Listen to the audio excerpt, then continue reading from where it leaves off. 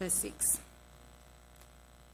Now, brothers, I have applied these things to myself and Apollos for your benefit, so that you may learn from us the meaning of the saying, do not go beyond what is written. Then you will not take pride in one man over against another. For who makes you different from anyone else? What do you have that you did not receive? And if you did receive it, why do you boast as though you did not? Already you have all you want. Already you have become rich. You have become kings, and that without us. How I wish that you really had become kings, so that we might be kings with you. For it seems to me that God has put us apostles on display at the end of the procession, like men condemned to die in the arena. We have been made a spectacle to the whole universe, to angels as well as to men. We are fools for Christ, but you are so wise in Christ. We are weak, but you are strong. You are honoured, we are dishonoured. To this very hour we go hungry and thirsty. We are in rags, we are brutally treated, we are homeless. We work hard with our own hands. When we are cursed, we bless. When we are persecuted, we endure it. When we are slandered, we answer kindly. Up to this moment, we have become the scum of the earth, the refuse of the world. I'm not writing this to shame you, but to warn you, as my dear children. Even though you have 10,000 guardians in Christ, you do not have many fathers, for in Christ Jesus I became your father through the gospel. Therefore, I urge you to imitate me. For this reason, I am sending to you Timothy, my son whom I love, who is faithful in the Lord. He will remind you of my way of life in Christ Jesus, which agrees with what I teach everywhere in every church.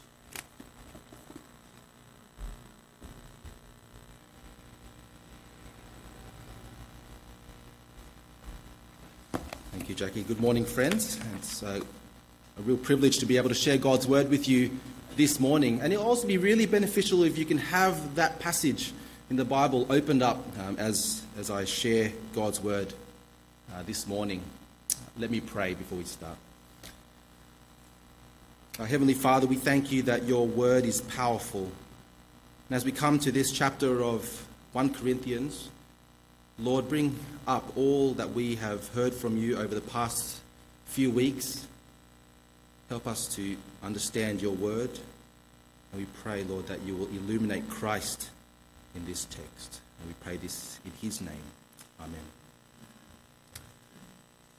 You know, over the years, our children have been invited to a few birthday parties at a place called Inflatable World. And as you can see up there, essentially a jumping castle. But think of 10, 20 jumping castles all intertwined, connected together in a commercial warehouse. Activities, sections where kids can jump, play, hide, obstacle courses, games, all filled up in this industrial-sized warehouse. And the last time we were at Inflatable World, after 2 hours of intense play, we were at the end session of the day. I saw a staff member simply flick off a switch, and within seconds, Inflatable World became Deflatable World. Plastic sheets on the ground in an empty warehouse, graffiti around the warehouse, rubbish around the warehouse in just one flick of a switch. And over the past few weeks in our study of 1 Corinthians, we've seen the Apostle Paul deal with the Corinthian church's inflated view of their leaders and of themselves. In many ways, the Corinthian church had their own inflatable world, where they took pride in the eloquence of their leaders' speech. A world where inflated views of certain leaders caused divisions and quarrels among themselves. But in our passage today, Paul deflates the Corinthian boast in their leaders and themselves. Like flicking off the switch of the air pumps, he shows them the reality of life. The reality of a life of suffering and shame that they are called to as followers of the Lord Jesus Christ.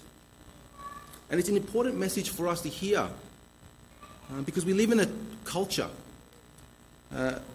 where we are always encouraged to inflate ourselves, to boast.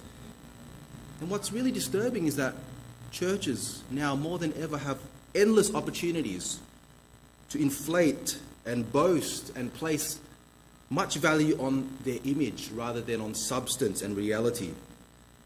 You just need to look at church websites, church conference agendas, endorsements in the sleeves of Christian books, biographies of some prominent Christian leaders and speakers.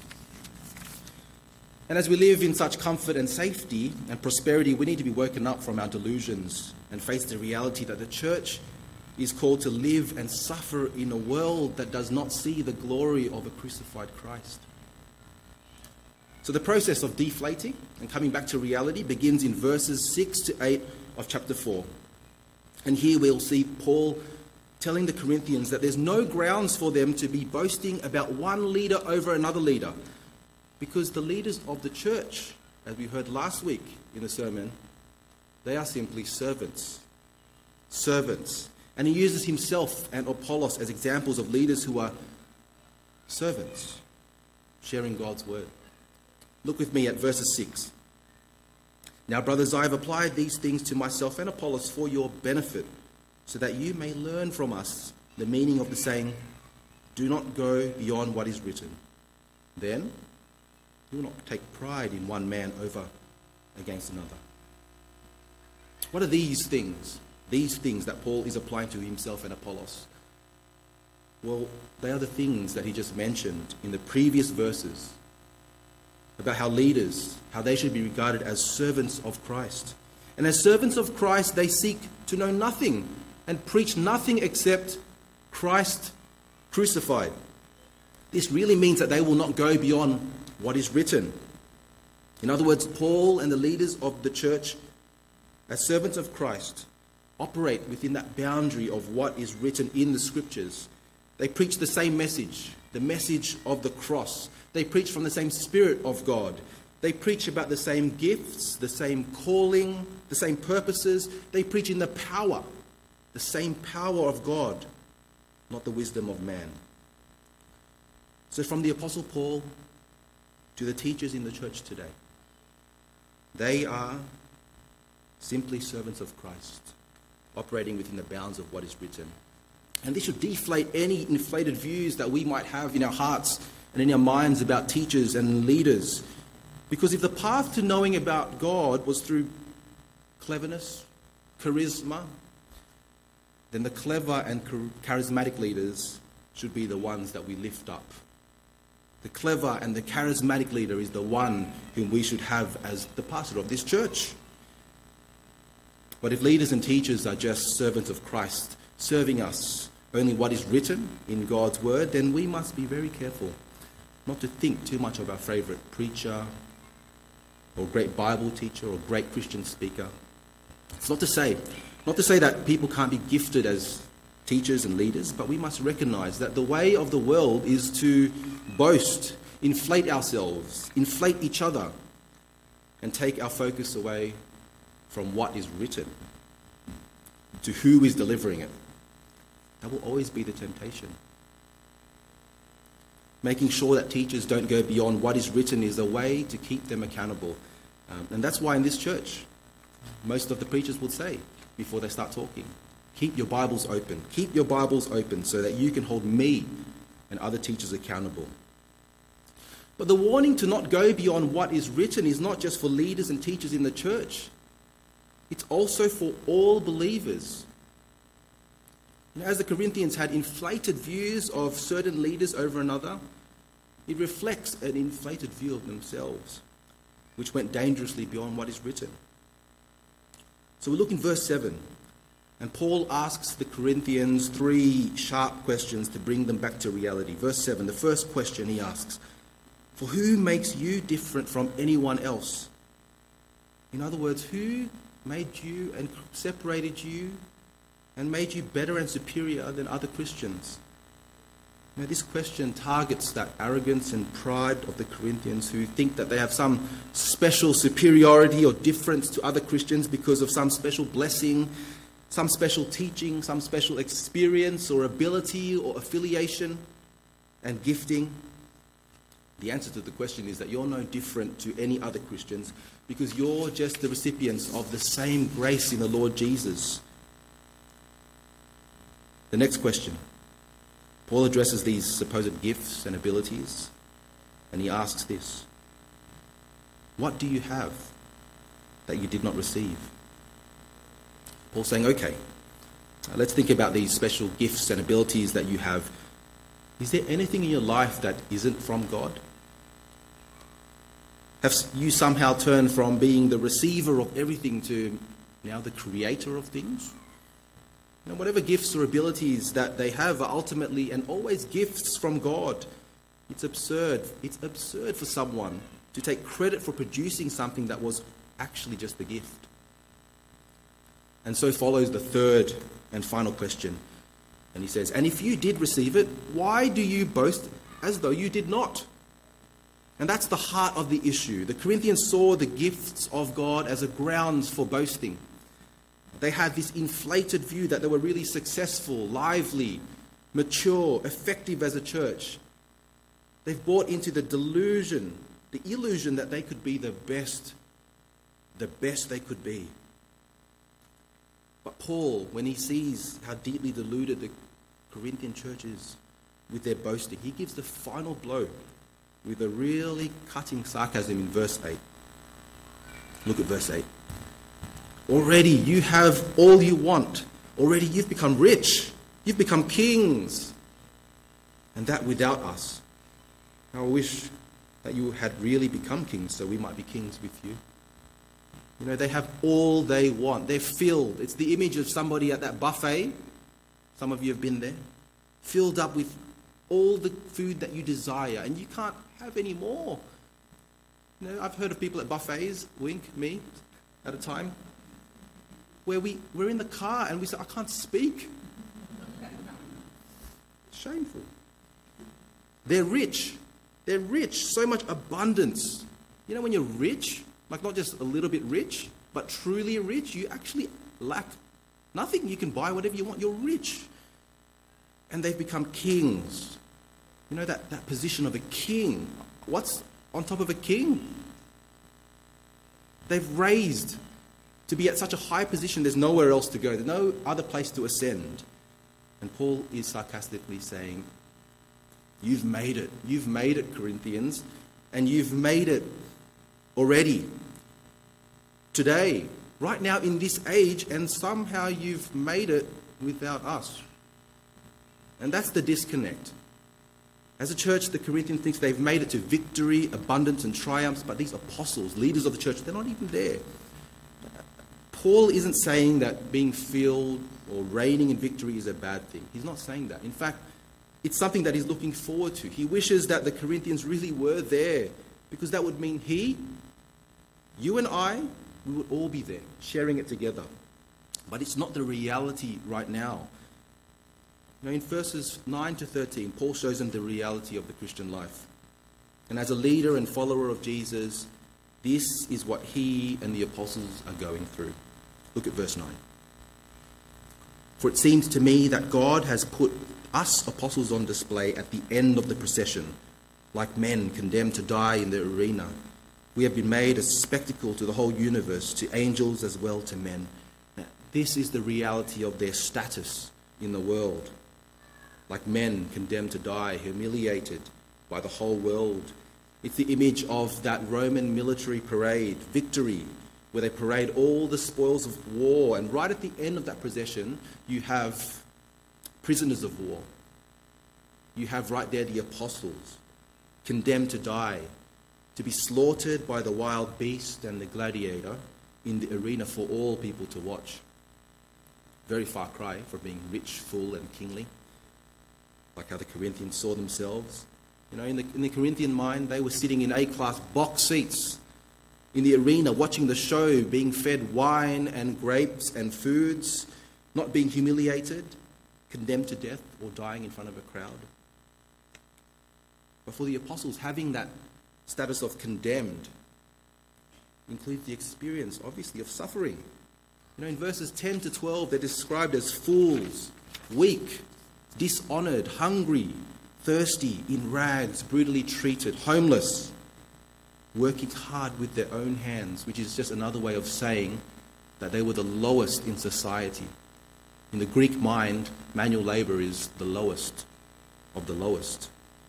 The apostles at the bottom of the social ladder. You know, if you've ever spent time with those in society who are deemed as fools, weak, dishonoured, hungry, thirsty, in rags, brutally treated or homeless, you realise that these people react to their situation in a whole range of ways. You know, when I was being trained to work in this sort of area, I was always told to never expect a particular reaction. Never assume how someone would react to their suffering. Because anything can happen. People respond really differently to their suffering. Some people lash out in anger. Some people blame others.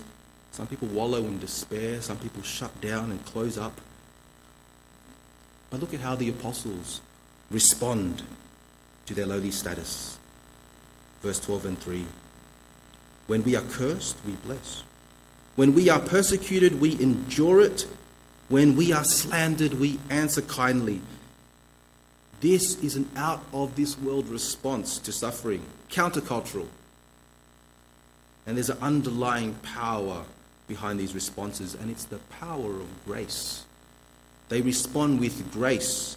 In other words, treating others the way they don't deserve to be treated. And to summarize the situation and the reality of the apostles' lives, Paul ends with that following summary. And look at verse 13. He says, up to this moment, we have become the scum of the earth, the refuse of the world. What he's saying is that from the beginning of time to the very moment that he's putting the pen to the paper, writing this letter, they have become the scum of the earth. You know, the idea of being scum of the earth is saying that the apostles were worthless, filthy scrapings of a burnt pan, of no value to the earth and of no use to the earth. Only good to be scraped away like rubbish you don't want to see or have around. And indeed, rubbish, refuse, is what they are described as, refuse of the world. Just think of the idea of rubbish, refuse.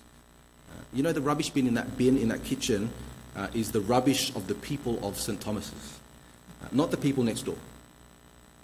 You know, the rubbish out at the tip past Penrith is the rubbish of the people of the Inner West Council.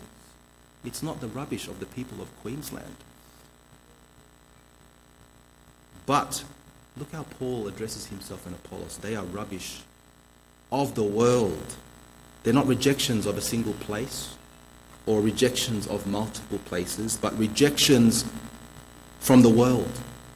The apostles, their ministry, their service, the message that they proclaim, that we have been proclaiming in our service since 9:30, the message I'm proclaiming here now, has no place in the world, rejected by the world as filthy trash. And it's realized that God's wisdom to the world looks like rubbish.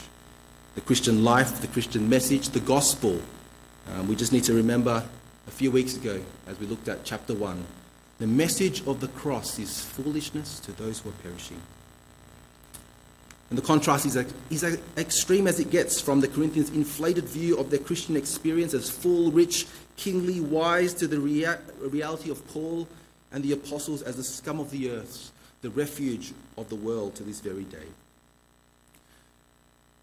But has to be more behind why the apostles are suffering, rejected, and responding in grace. Otherwise, this is just an example of a sorry pain and suffering for no reason at all. Yes, there's more to it. Because the experiences of the apostles isn't unique to them. They are simply following in the footsteps of their master and king, the Lord Jesus Christ, who was beaten, rejected, nailed to a cross by those who thought they were being wise in the eyes of the world. Jesus, although being in very nature God, was condemned to die, rejected, suffered. When he was cursed, he blessed. When persecuted, he endured it. When slandered, he answered with grace. We hear the echoes of Jesus in the experience of the apostles. But this morning, as we sit here in the comfort and security of this building, we'll be tempted to think that the life of suffering is just for the apostles or even just for Jesus. No. This way of life is the calling for the Corinthian church and for all Christians till this day. Let's look at verse 14 to 17. I'm not writing this to shame you, but to warn you as my dear children. Even though you have 10,000 guardians in Christ, you do not have many fathers. For in Christ Jesus I became your father through the gospel. Therefore I urge you to imitate me. For this reason I am sending you Timothy, my son, whom I love, who is faithful in the Lord. He will remind you of my way of life in Christ Jesus, which agrees with what I teach everywhere in every church. Paul here is telling the Corinthians that he didn't burst their inflated views of themselves or be sarcastic in order to shame them or to be nasty, but to warn them as their father in the gospel. He describes himself this way because although the Corinthians might have lots of brothers and teachers in the church, Paul has a really special love and concern for them because he was the first one to bring the gospel to them. So he's pleading from the depths of his heart like a father to a child, urging them to imitate him. You know, it's very rare to hear someone say, imitate me. I don't know if you've heard that. I really rarely hear that. Most of the time we hear people say what? Do as I say, not as I do. You know, so before we tell Paul to just get off his high horse, imitate me, we need to see that the call to imitate him is a call to imitate the way of life in Christ Jesus. You see the chain of imitation? Paul says, I'm sending you Timothy, who will live in a way that will remind you of my life, and my life is the way of life in Christ Jesus. So follow Timothy, who imitates me, who actually imitates Jesus Christ. So what does it mean to imitate life in Christ Jesus? Well, it's the call to live in this world in the light of our Saviour Jesus Christ, who was despised, rejected, and died on the cross. In other words, it's a call to live in the way of the cross. The way of the cross. What does it mean to live in the way of the cross? Yep, we've seen the example of Paul and the apostles, but we need more than an example. We need an explanation on how and why we should live in the way of the cross. So I'll put on the screen right now the words of Mark chapter 8, verse 34.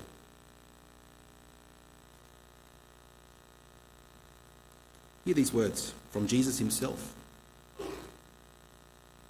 Then he called the crowd to him along with his disciples and said, whoever wants to be my disciple must deny themselves and take up their cross and follow me. Jesus is saying that those who want to follow him must firstly deny themselves. Deny themselves. What Jesus calls for here is to abandon your own identity and self-determination. Denying yourself is a completely different level to denying yourself chocolates because of Lent. It's not denial of something to yourself, but the denial of the self itself. It's recognizing that you're not the boss of your life. You're not the author of your reality. You're not the center of your world. Your loved ones are not the center of the world. I am not the king or the queen of my life. And if you think about it, denying yourself really is about deflating, coming back to reality from your inflated view of yourself, and others in the world. So after denying yourself, you take up your cross and follow Jesus. Let's think about the cross. The cross, it's a form of execution. Famously painful execution. A famously shameful execution. The cross always leads to death. So taking up your cross means to die to the world and all that it stands for and follow Jesus. Taking up your cross and following Jesus means that Jesus has become more precious to you than the world's approval, honor, comfort, and life. So your old self that loves human approval, honor, comfort, and this life more than it loves Jesus, but your new self denies and says to that old self, you're not in charge anymore. I love Jesus more than human approval, honor, comfort, and life. So much so that I'm ready to endure opposition, shame, suffering, and even death as I live out of step with this world, but in step with the world to come. But why? Why would we do this? Why would we take up our cross? Well, listen to Mark chapter 8, verse 35 to 36. For whoever wants to save their life will lose it, but whoever loses their life for me and for the gospel will save it. What good is it for someone to gain the whole world yet forfeit their soul? And you see, there's an eternity to gain in following Jesus. Jesus is telling us that even with suffering now in this life, it's still infinitely worth it compared to walking away from him and losing everything in eternity. You know, one just needs to realize how inflated our view of time is, how inflated a view we can have of the mere 90-ish, if we're blessed, years that we have on this earth compared to eternity. Eternity is at stake. But did you notice how Jesus points out one of our biggest temptations? It's gaining the whole world. Jesus calls us to stop living in pursuit of this world and live for the kingdom to come. Wasn't this a struggle for the Corinthian church? Living like the world, loving the standards of the world so much that they treated each other in the church in the same way. Isn't it our struggle? Loving self, loving the world and its comforts more than the glories of the Lord Jesus Christ. But it's not a hopeless struggle, because there's hope. Because as we conclude our study in the first 4 chapters of Corinthians, I want to highlight the warnings and hope that we can have in Jesus. Firstly, there's a message to the truly worldly person, the non-Christian. If all that you're living for is this world, its riches, its status, its comfort, if this world is your home, you need to be warned that the world will be turned upside down. There'll be a time when Jesus will return and wipe away all the things and usher in a new heaven and a new earth. Those who put their hope in those things will be shown to be fools. But there's good news. Jesus offers eternal life through his death and resurrection. So why won't you surrender your life to him? He calls you to wake up and see the delusion that this world is not all that there is. Come, deny yourself, take up your cross and follow him. And finally, there's a message to all Christians. All Christians. As we've seen in our passage today and in all the previous chapters of 1 Corinthians, there's no place for boasting, quarreling in the church, because we are all one in Christ Jesus, with a common calling and a common gift of grace. Our only boast is the boast in the Lord. So we need to stop deluding ourselves with the divisions that actually don't exist. That person beside you is your brother or sister in Christ. You have the same Spirit dwelling within you. And this morning we need to take the warning about having an inflated view of ourselves. Can we be in danger of boasting like the Corinthians, who felt that they were already rich, full and kingly, coming across like we've made it while living here on the earth? You know, see, there are churches out there who are more charismatic and might go beyond what is written, and they have a tendency to try to create an atmosphere of joy and abundance and royal living as God's people on earth, similar to what we read about in the Corinthians. I've heard of some churches that, instead of calling people, as we said before, Auntie Leslie, and that they don't call them Queen Leslie, King Sam, Prince Sam, calling each other princes because we're part of a kingly rule.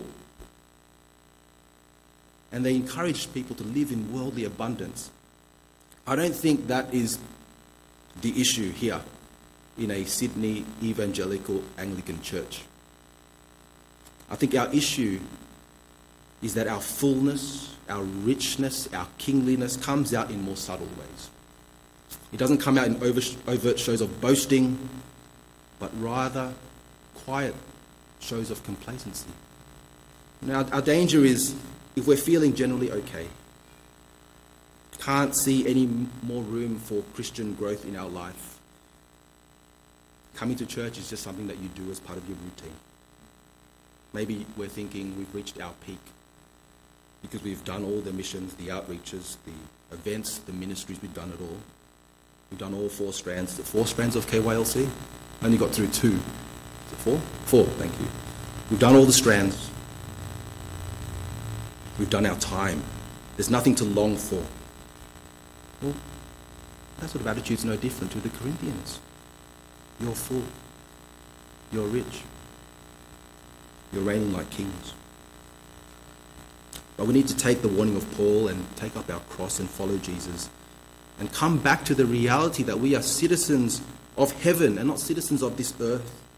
We are called, all of us, to live in the way of the cross, to embrace suffering that comes our way as we live out of step to this world, but in step with the world to come.